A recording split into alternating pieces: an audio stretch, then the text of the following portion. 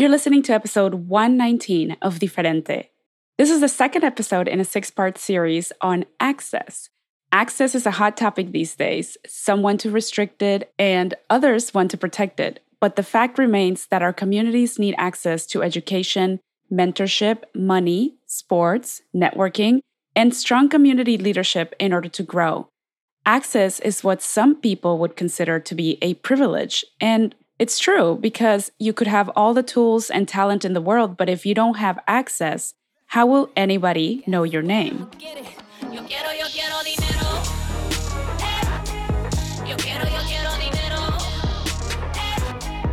My guest this episode is Shauna Compton Game. She's a certified financial planner living in California who has her own story of financial struggle, growth, and freedom. She hosts the popular podcast Millennial Money, where she believes that with a few tools, some real-life education, and a little kick in the butt, you can truly master your money and live the life that you want. We discuss the things that help us access financial freedom through making the right decisions for our lifestyles, so we can grow our wealth and lower our debt, while also finding new sources of income. Hello, side hustles and entrepreneurship. Shauna shared fantastic money tips and upcoming trends that we could all benefit from. I hope you're as excited as I am to share this information with you. But first, the obligatory Diferente intro. Bienvenidos. Welcome to Diferente. My name is Maribel Quesada Smith. I'm an expert at questioning everything who wants to bring more color into your life. I'll be coming to you every week with a little humor and a mountain of passion to share with you experiences and lessons in life, culture, creativity, and business that will inspire all of us to explore different perspectives.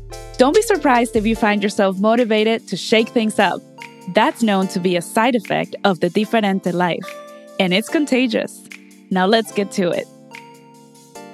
Shauna, thanks for joining us on Diferente. Awesome. I'm so excited to be here. I am so excited to have you as well. So this episode is part of our series on access to personal growth and career development. And today we're discussing how we can get access through money. And listeners are probably thinking right now, okay, great. How do we get that money? Well, that's what we're here to discuss. This is a Diferente take on how to grow our money. Let's begin with your story, though. Where did you grow up?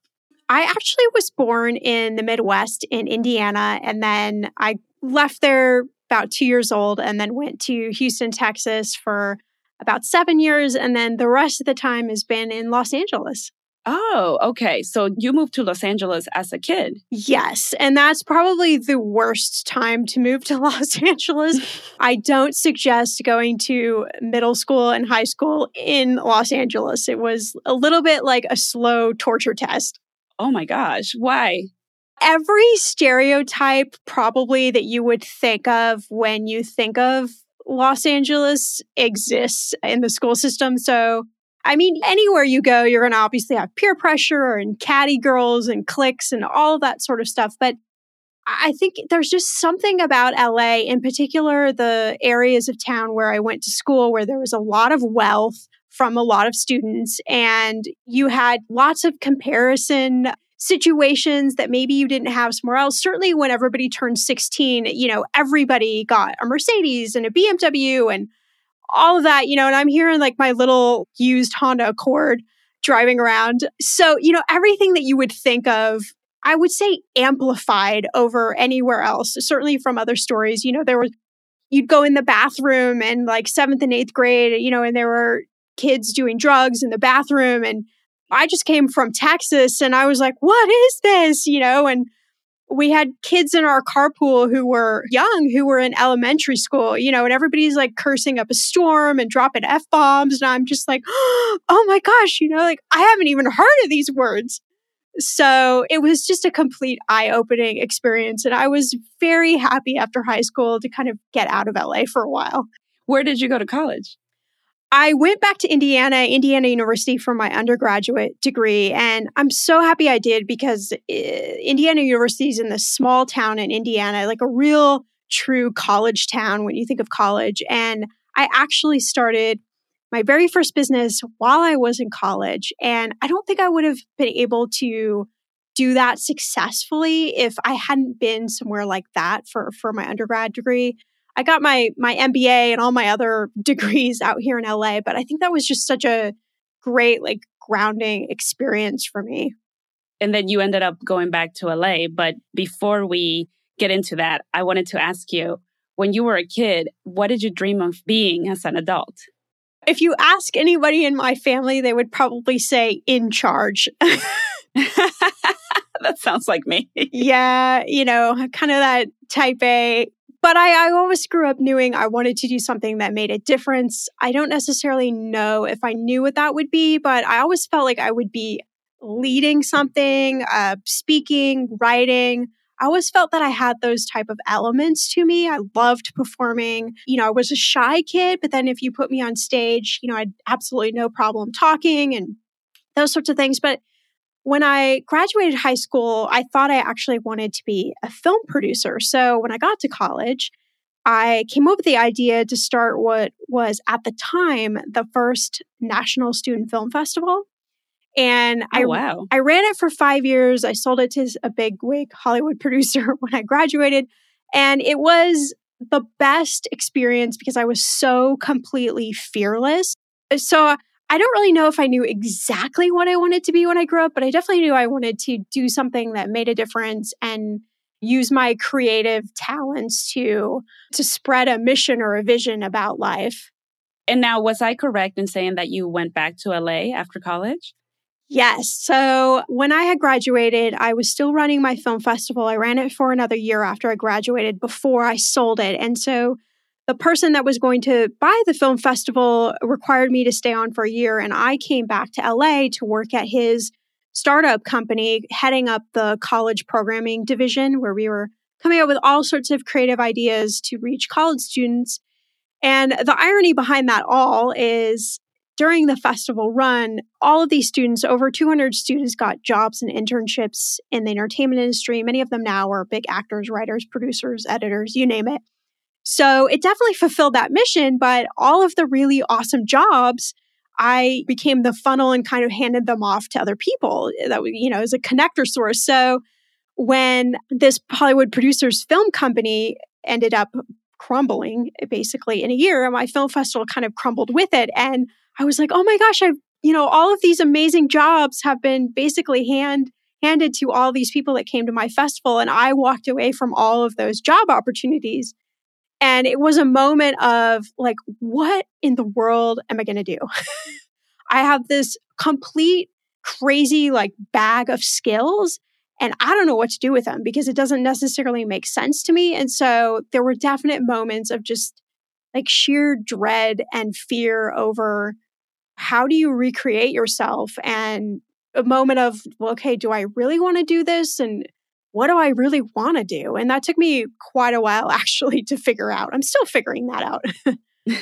Aren't we all? Exactly. That's the lesson I definitely learned. We all don't really know what we're doing. Right. But you ended up in the world of finance. Now, is that because I've been listening to your podcast, so I know that your dad is in the finance world. Is he the reason you are doing what you're doing now? Probably. I grew up with dinner time conversations about money and about business and about entrepreneurship, how to invest, like all of those topics I grew up with. They were just part of my vocabulary. So I didn't really think anything of it. And then when I ran the film festival, I had to develop these like kind of crazy ninja budgeting skills. And I had to be really good at seeing between the lines of, making something work when a lot of times I didn't have a lot of money. And I just had to develop this sense. And I didn't really know what it was at the time. Now I understand it's my greatest asset, but it took me a while to figure it out. So after the festival crumbled and I got my MBA and I was really just kind of, walking around in the dark trying to figure out what I wanted to do. My dad said, hey, he had a small kind of boutique financial planning firm. And he's like, why don't we just see if we can work together? If we don't kill each other, why don't we see if we could do this together? And I thought, well, I always loved the business side of things too. I just wasn't sure how to marry the business with the creative side. That was really, what I was figuring out. And so from day one working with him, we were working with clients that had hundreds of millions of dollars in assets and solving problems for them. And so I got an experience and a knowledge base that I really wouldn't have gotten any other way if I had come up in this industry. So it was really like second nature to, I think, go into this business because it's what I knew. Can you explain what it takes to get to be tell me the correct term, certified financial planner. And it's basically the highest kind of echelon of financial planning. And financial planning is this really bizarre industry because, like in the field of law, you and I couldn't just go out on the corner and say, we're a lawyer and start writing contracts for people. Well, we could, but that would not be a good idea. We would have to go pass the bar exam and become a lawyer. And the finance world is different, and it's really bizarre that it's different. You can say you're a financial expert or a financial planner without any of the degrees and certifications. And the problem is there are a lot of people doing that and putting themselves out as a financial planner when they really haven't worked with clients. I see this a lot in the blog world where people are blogging about money, and blogging about money is great. I mean, the more knowledge we can share, the better, but you have to also be careful with what advice you take. So becoming a certified financial planner means that you had to go through a specific coursework, and then you had to pass the hardest test I've ever taken in my life. For me, it was a 2-day test. Now it's an all-day test. No, that sounds awful. It was really super tough. And you had to become an expert in every single part of financial planning. So when you become a certified financial planner, I am ethically required to manage my clients and put their best interest far before mine.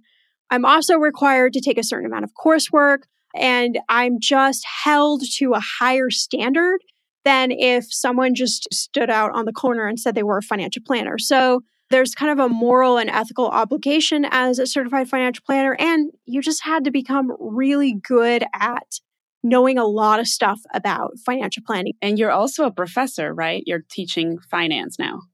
Yeah, I mean, I have way too many jobs. Well, I know, but I think we're two about that. Yeah, I'm a little bit like a glutton for punishment. Yeah, 6 years ago, California State University, Northridge, they had come to me and said that they wanted to start financial literacy courses. God, is it 7 years now? It's a long time. And they said, hey, we don't have a syllabus. This was like 2 weeks before the semester. They're like, we don't have a syllabus. We don't know what to teach. So you just make the whole thing up. And so I thought, okay, well, what would I have wanted to know if I was that age? What would help me when I graduate? Maybe just be in a little bit better position with money. And so I created the whole course around that. It's half online, half in class. And we don't use a textbook at all. We use podcasts and YouTube and articles and all sorts of different things I love that. Yeah, it helps make money more relatable and it helps it come alive. And any homework that they have in class is directly related to them. So my hope is that when they finish the class, there's at least a few bits of information they remember, enough so that, when they get their first job, they'll be in a better position than, their peers. Wow. That's awesome. I think that's so funny. You came full circle from a creative career, started as a creative, then went into the business side, and then now you're actually creating again because you created a podcast, which is fantastic. We'll talk about it in a little bit. Life is like that. I think that's the cool part. Like when you can look back at your story and you can see those like through lines and how when they didn't make sense when you were maybe going through it. And now you're like, oh, that makes sense now. Absolutely. What is the worst mistake you've ever made with your money? Where do we start? I'm fully transparent on my podcast. And I think that hopefully that's what people can relate to is even if you're an expert in something, it doesn't mean you're perfect.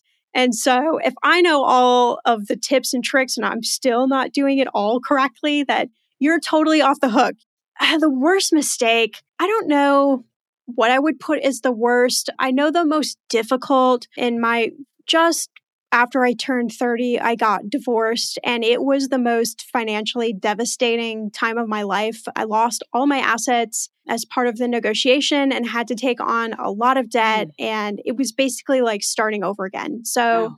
any retirement that I had built, we had a house, we had a like vacation property, all of it was just vaporized. And it was this weird time where I was both so elated and so happy and felt so free and so myself. But if I looked at my finances, it would freak me out. I mean, my credit score got ruined. You name it, like every domino that could fall fell in one fellow swoop. And so I really had to redefine how I thought about money and how I thought about my life, and that connection between money and success and what you want your life to be like and happiness. All those things I had to really dig deep and take a look at. And there was a period of time where I felt guilty for working with people about their finances. Like, who am I to help them? And then there was just this aha moment of, no, I'm the perfect person because I've been through a lot of stuff and I can help you prepare for stuff. You're going to have your own stuff that happens to you, but I can help you prepare for that. But then I can also help motivate you because we all tend to try and look glossy from the outside. But in the inside, this is tough. Money's tough. Nobody talks about this stuff. And so if I can be that relatable to somebody, I really feel like going through that experience was a gift, even though it's still really hard. Right. It sounds like the worst mistake you ever made with money was actually marrying the wrong person. Yeah, that would probably be the good definition of it. Yep. I don't suggest doing that. We could go so many ways with this, but back to financial topics. So in your March 26th episode of Millennial Money, which again, I highly suggest to our listeners, I can't get enough of your podcast, seriously. You talked about 2 ways to do money differently. And this is why I really wanted to bring you on, because I felt that the finance industry is so busy following this cookie cutter approach to financial planning. But the truth is that many of us don't fall into that box, or maybe we want to get out of that box and find more innovative ways of making and using our money. So let's start with saving money. Why do you think it's so hard for people to save money? And what are some tips that you could give us on making this step easier? I think saving money always feels like a chore, and what we tend to do is we tend to go, okay, my goal is, I'm just making this up, my goal is to save $200 a month. So I'm going to go through the whole month, da, da, da, da, da, da, da. And then when I get to the end, I'm going to look at my bank account and go, there's not $200 in there for me to save. Okay, I'll just do it next month. And so we tend to put it as like the last priority when we should think of it like another almost bill we have to pay. Except the beauty of it is that you're actually paying yourself.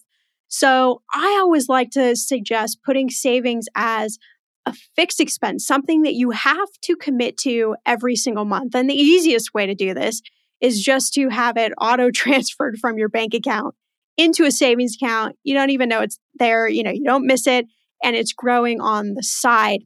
And so I think it's just with most things around money, it's a slight shift in the mindset around money, around why you're doing something, around connecting it to a goal. And I have found when you can say, okay, I'm committing to saving $200 every month before I go out and party with my friends and go have happy hours and all of those sorts of things, because I know that I want to go on a vacation to Hawaii in a year or buy a house in 6 months or whatever it may be for you. And so I have found like when you can connect those dots, it's really powerful in your brain to shift it from something negative to something positive. Like, oh man, I can't wait to get that $200 in my savings account because now I'm $200 closer to whatever that thing is that I'm trying to achieve. And so I just think we grow up with this perception around money. All of us do, that it's a chore, it's hard, nobody likes to budget, all of these certain things. And then we're not taught how to do any of this. So most of us are graduating with student loan debt or credit card debt, and it already feels overwhelming. So the question I always get asked is, well, why would I save money if I have student loan debt? Or why would I save money if I've got credit card debt? And it's shifting that perspective to go, absolutely, you got to pay off your student loans. You got to pay off your credit card debt, all of that for sure. but you also got to be propelling yourself forward. And that's what savings really does for you. Yeah, that's a very good point. Because sometimes people just automatically say, well, I can't save. I don't have any room in my budget to save. But if you look at it from that perspective of you're actually paying another bill, quote unquote, then you're not even thinking about it. It's just coming out of your paycheck. And some companies will actually let you set up 2 accounts on your direct deposit. So you can have your regular checking account and then you can have a certain percentage of your check go into your savings account, which I think works wonders. Yeah, absolutely. It's such a great habit to get into. And I challenge everybody who says they don't have money to save. I can find money. I guarantee you that is my super special talent. I can find savings for you. It may not be a lot, but that doesn't matter.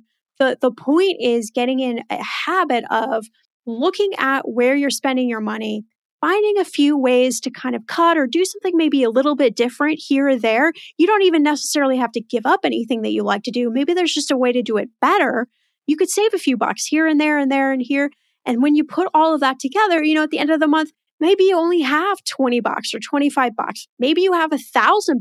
I don't know what that is for you, but I guarantee you, I have not seen one person where I've not been able to help them figure out a way to save something every single month. So that's really where that mind shift comes in and connecting to, okay, I got to find a way to do this because I got stuff I want to do with my life. And setting those goals is important as well so that you know what you're working towards.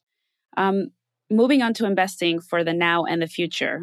We know we need to save for retirement and we need to save for emergencies, but some people want to invest in the now as well. I mean, I keep thinking of this. Life is short and we don't want to wait until we're 65 to do what we love. So what are some other smart ways of investing that will give us extra cash flow now or sooner rather than at retirement? That's a good question. And it's tough because it's not one size fits all. Everything is personal and different. And I think retirement for us and for younger generations is going to look completely different than it has for any other generation. I just truly believe that. A, we're going to live longer, but B, I think that we are more committed to finding work that we're passionate about, that we can stay doing for a long period of time. In fact, I even think that most millennials and younger generations won't actually retire. You'll kind of stop working for a little bit and then start working again and then stop working and start working a little bit again. I just think the concept around retirement is going to change. Now, that doesn't mean you shouldn't be saving for retirement or saving. I don't even like to call it retirement. I call it lifestyle fund. Yeah. So you're saving for something in the future that you want to do. And unfortunately, or fortunately, still the best places you could put your money is in a 401k, an IRA, or in a Roth. I mean, there just isn't a whole lot of ways to sugarcoat that. Certainly in a 401k, if you're getting an employer match, that's free money to you. And I always tell people, like, if you were walking down the street and there was a $10 bill laying there, and provided it was nobody else's, would you pick it up? And everybody's like, well, of course I would pick it up. And I'm like, exactly. That's what the match is in your 401k. Your employer's like, hey, here's some free money. So that can really help boost your investment account. There's all sorts of apps now you can use, like Acorns is a great one, where you can invest outside of your 401k. Or if you just want to dip your toes in the water of investing, they work a lot off that spare change concept. Mm-hmm. So they'll roll a certain percentage of money into the app and then you can invest it in portfolios, depending on your risk tolerance, how risky you want to be. Real estate, a lot of people say to me, I don't need to save for retirement. My retirement is my home. Ooh, I would caution over that. Were you not alive in 2008? Right. I'm like, that's one bucket of wealth. I like to talk about buckets of wealth because I think it's an easy concept for people to understand. And you want to have lots of different buckets. So you have lots of different options. So you're not reliant on one thing or the other. You may have to have other investments that are working for you is definitely something to think about.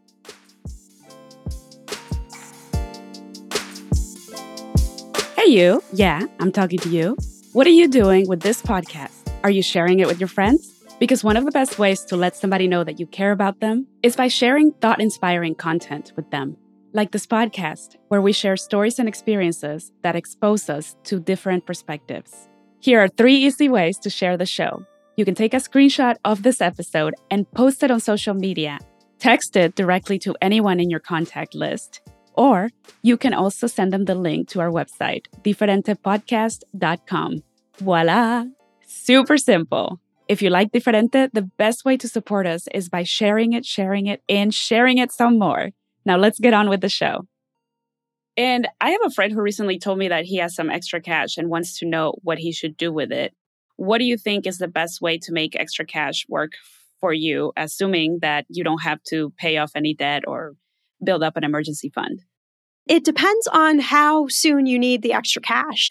If you need it relatively soon or had to have access to it relatively soon, you got to keep it someplace that's liquid. So a high yield savings account like a Ally Bank, or there's one Marcus by Goldman Sachs, great place. You're going to get more interest than you will over your bank account. That's always a plus. You can also, if you qualify, a Roth IRA can be a good idea for some people because although you don't get a tax deduction putting the money in the Roth IRA, when you retire, you don't have to pay taxes because essentially you've put after-tax money in the Roth. But thinking about for now, any money that you have put into a Roth, you can take out without tax or penalty at any time. You just can't touch the gain in that until 59 and a half. So a lot of times people are using Roth IRAs to just push some cash in, maybe get a little investment growth. And then if they need that cash for emergencies or whatever it may be, they could take the money out and maybe they've grown their account some. So that's another good idea. But you really have to think about like, how soon do I need that cash? And where else am I putting my money so that I can make sure that I'm maybe working on a couple of those other buckets of wealth? But I think you should also be thinking about your risks. So a lot of times we avoid thinking about the risks that we're exposed to. In particular, like car insurance is one of those things where we tend to search for the lowest policy possible. And that's not always the best policy. And so when you start growing your wealth, there could potentially be a lot of exposure to you if you were to get in an accident and someone was to sue you, because those car insurance have limits as to how much they'll pay out. And there are a lot of states that aren't as sue happy as they are in California. But I had a friend who was just financially devastated because she had had this car insurance policy that she had in her 20s. She'd never really changed it or updated it. Now she made significantly more money. She got in a car accident and they sued her, and she was in a lawsuit where it was $1 million over what her car insurance would pay. So there's a lot of things to think about, not only growing your money and growing your wealth, but also, am I making sure that I'm protected in case something happens to me, in case I lose my income, obviously in case you lose your life, but these other risks that are floating out there, making sure that you're covering your ass on those as well is generally a good idea. A lot of the times we use our extra money to put a down payment either on a home or a car. Should you lease or buy a car? When do you make that decision, either going one way or another? What do you think in your experience is the smartest thing to do for your money, lease or buy? Yeah, that's a really great question. I get asked that a lot. And as most things with finance, I always answer with, well, it depends. People get really frustrated, but that's usually the answer. There isn't a black and white. Leasing obviously is going to offer you a lower monthly payment, but there are complications that come with leases. There's the mileage complication. So if you drive distance for work, that's not a good idea. If you end up turning that leased car in and you owe on mileage or there's damage to your car, you're going to end up paying a fair amount of money just to get out of that lease. And then, of course, at the end of the lease, you don't have anything. So it's very much like renting your car. And for some people, that works great. If you're an entrepreneur, if you are a small business owner and you write off expenses and you use your car as a business expense, leasing can be a great idea. If you don't have any of those options available to you, you have to be super careful when you lease, and you have to make sure that it will really meet your needs and that at the end of that lease period, that you have a plan B for what you're going to do after that lease period. A lot of times people end up leasing again. Sometimes people end up buying out the lease, which usually is not a good idea at all, because you usually end up paying a lot more money than if you would have just bought the car to begin with. So I think you just have to look at your life, at your driving habits, and figure out whether that really makes sense for you. Yeah, I think the issue with cars is that because they're a depreciating asset, it's kind of hard for me to think that it's smart to actually buy a car as opposed to lease it. That's for me. That's my personal opinion, because I just feel like you're putting all this money into a car that's just depreciating. You're right. I mean, you drive a car off the lot. It doesn't matter whether you're leasing or you're buying. It's going to depreciate 20, 30% the minute you drive it off the lot. So, there isn't necessarily the greatest solution. I'm a huge fan of buying like a 1 or 2 year old used car with low mileage. And you usually can get a fairly nice discount and it tends to make sense. But again, you kind of have to look at your life. And if you have a preference towards one or the other, there's nothing wrong with that as long as it works out for you financially good and, the long run. After talking about risk with car insurance and then leasing versus buying a car with the depreciation and everything, I think I'm just going to wait until the self-driving cars come out and I'm just not going to drive anymore. Right? I'm just going to get a chauffeur. That's going to make my life so much easier. Just Uber and Lyft everywhere and just wait around for that self-driving car to come. I mean, it's just a matter of time. Exactly. Although the idea of it is still slightly scary to me. A little bit. I'm a little bit of a control freak. So I was going to say, I think it's that control side. Yeah, I'm not sure that would take me a while to feel good with that one. And trust them. Yeah. So for the entrepreneurs who are listening, can you talk about the best ways to fund the launch of a business? Make sure that you build up a nice, beefy emergency fund before you quit your job. That is my best piece of advice. And a lot of times people are, I've given the advice to a lot of people of if you stayed working in your job for 6 months longer, you would have X amount more money in your emergency fund, which would end up funding X amount more months in your business. And a lot of times people are like, I don't want to do 6 months more. I'm like, oh, but please just trust me. All of the businesses that I have started, I have self-funded. And it takes a while to get growth unless you have a built-in customer base, which most people don't right off the bat. There's all sorts of fees that, depending on your business, that you could run into. Obviously, you got to have a website and you got to have phones and you got to have sometimes, copy machines and all of this different equipment and things that go into your, but there are some businesses obviously that are less expensive to start, but you really have to have a good idea over what are your costs to get up and running. And then also, what are your monthly expenses on an ongoing basis? And it's a little hard to figure that out before you start the business, but that's why if you could talk to somebody who's in the same industry or anybody that you could pick their brain on, that's such a good idea to figure out as best as you can. Because then you have an idea of what is my burn rate? How long can I try this if I have $0 coming in before I have to close up shop? And, if you have a spouse or a boyfriend, girlfriend who has a great job and they're willing to, pick up all of the expenses while you give it a try, that's amazing and wonderful. Not all of us have that luxury. But I think the more you can get yourself in a really good position, if you could pay down your debt, if you could get yourself in just a banging position, that will really help you, because there aren't a lot of startup businesses these days that get business loans or anything that would have even 10 or 15 years ago been available. So you have to be super creative. Can you borrow money from your parents at a low interest rate? What can you do creatively that isn't going to require you taking on more debt that you can't pay off in a short period of time to help you get up and running? What are some creative ways that entrepreneurs can raise capital when their company is still developing? So just a small business. Beg, borrow, and steal. What do you think? If you've already taken the plunge and you can't really go back to your old job and you just want to raise money to grow, because I think that happens to a lot of small businesses. They get stuck because they're in that, oh my gosh, I have it just enough to make it, but I can't invest more to grow. And that's the problem for a lot of businesses. Absolutely. There are a lot of grants and loans specifically to minorities that are available.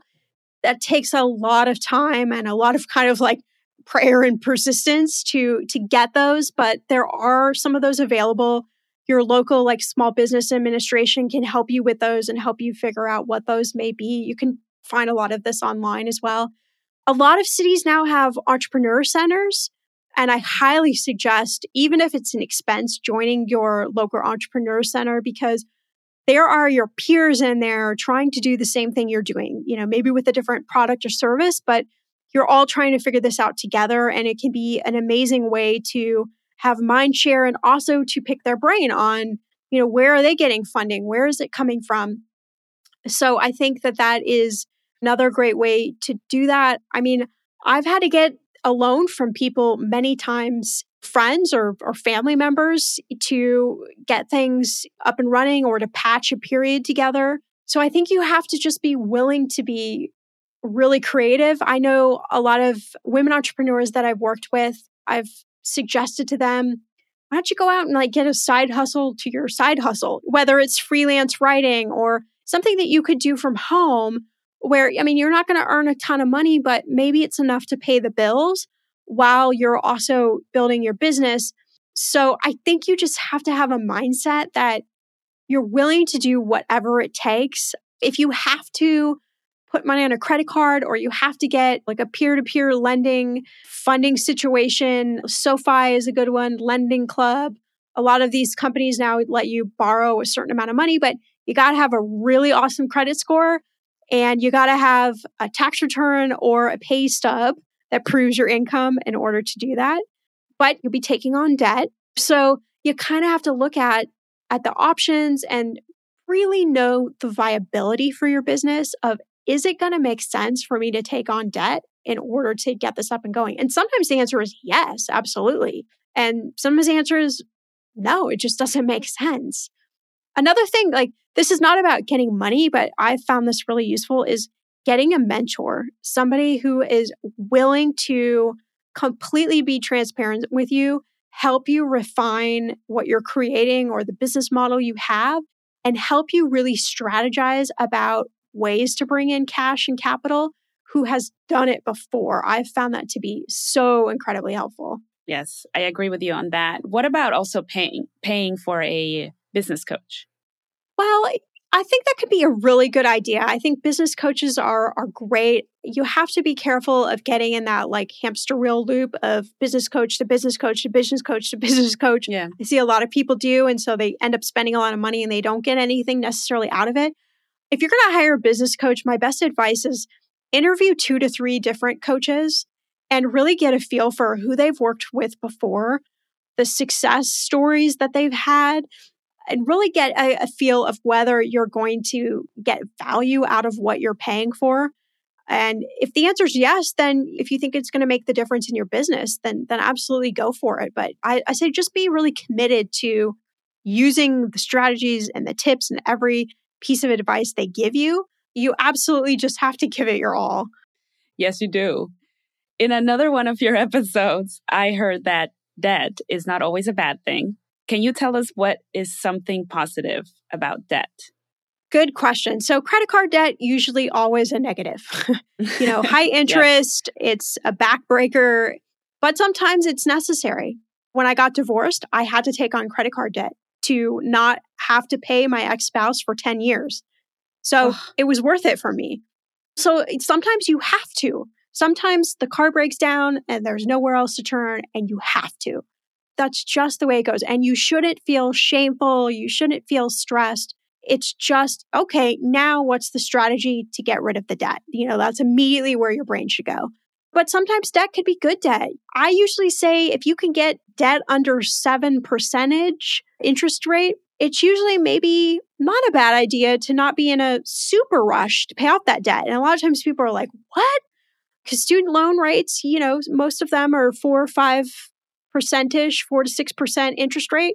Maybe you're not in such a hurry to pay off that debt versus pay off that debt, maybe a little extra, but you're also investing your 401k. You're also saving an emergency fund. You're also doing other things that are propelling you forward as well.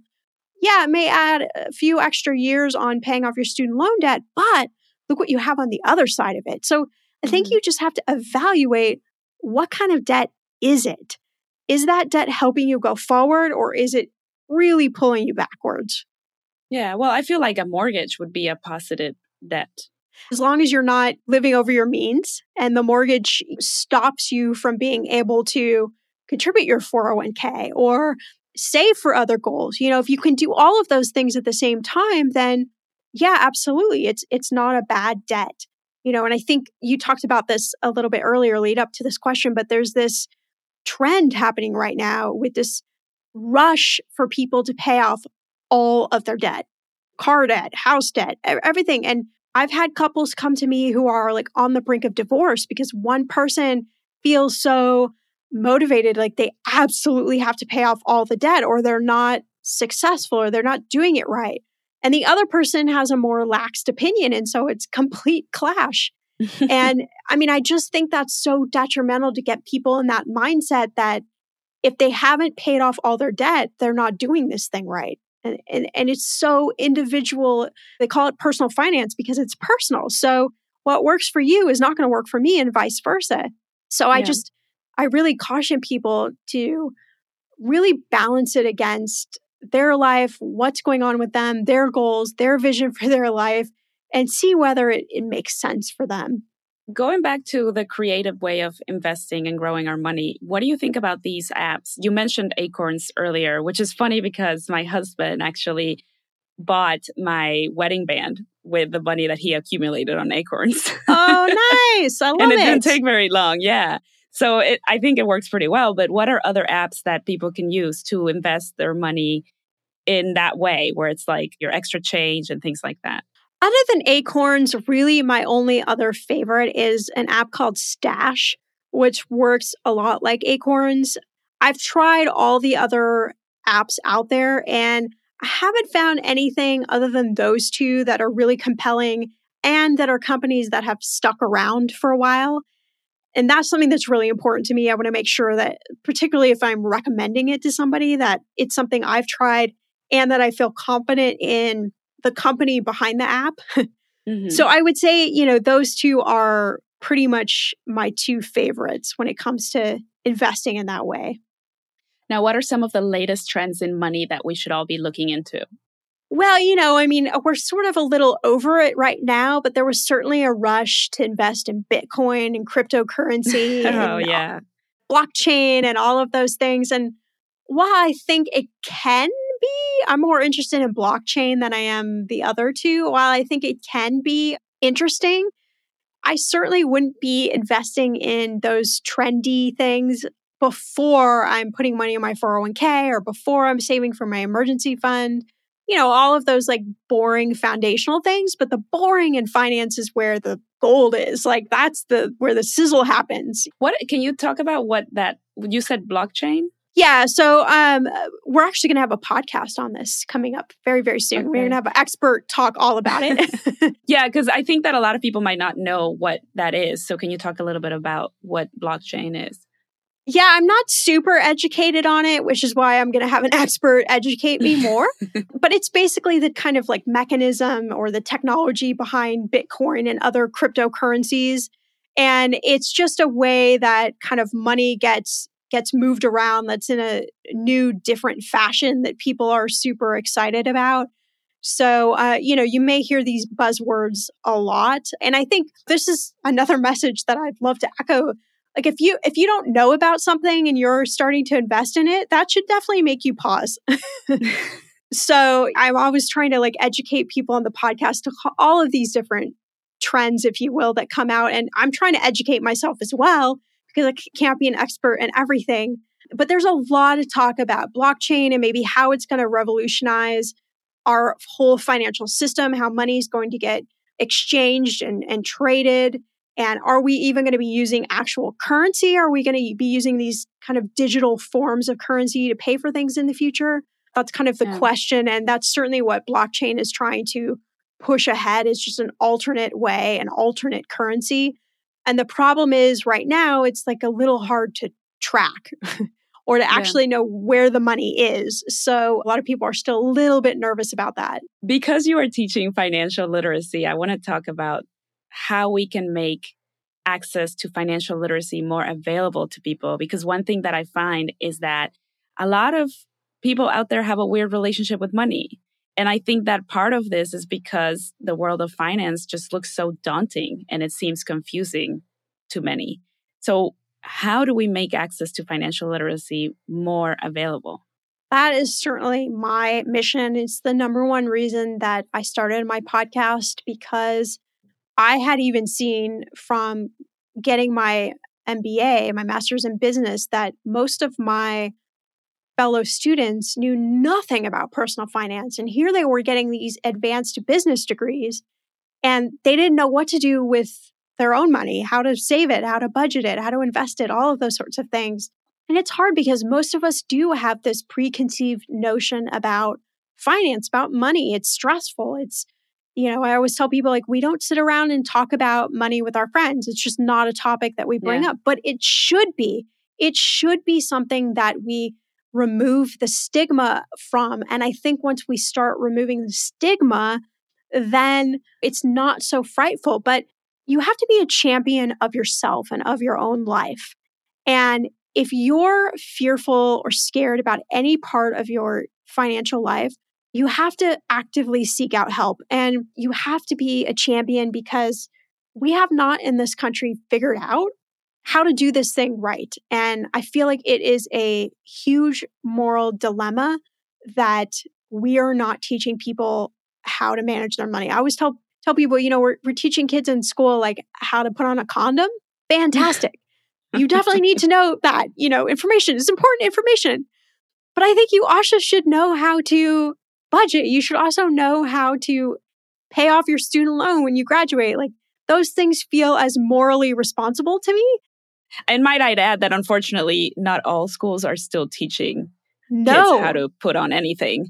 That's also a problem, but a discussion for another day. Yes, you got to teach yourself then. So now we're not teaching sex ed and we're not teaching financial literacy. Where are we going to end up? Right. I mean, and that's why, I think a lot of younger people, especially those that are just graduating college now, they're kind of walking around in the dark. Like, what am I supposed to do? I got this huge student loan, and the job market is still not fantastic for certain industries. And it's why our credit card debt is at the largest amount it's ever been at in history, and we're kind of on the brink of, I'm going to be really interested to see, are we going to repeat what happened in 2008, 2009 with the housing market? I see signs of those sorts of things. People get amnesia around this sort of stuff. Tell us where people can find you online and some of these resources that you mentioned. Do you have them on your website? I have all of my podcasts on my website. You can go to Shannah, SHANNAH, GAME.com. And I'll definitely list this on the show notes as well, or on our website, so that people can just click on it and go straight to your site. I have 2 more questions for you. What is your passion, and how do you define success? My passion has changed significantly. Probably 5 years ago, I would have told you something career-related. But now my passion is honestly living the best version of my life that I possibly can, using my skills and talents to help other people, and really living a fulfilled life, but my life, not anybody else's. So how do I define success? I guess it's probably the same thing. Are you using your talents and your skills that have uniquely been given to you to better yourself, better your family, and better the world?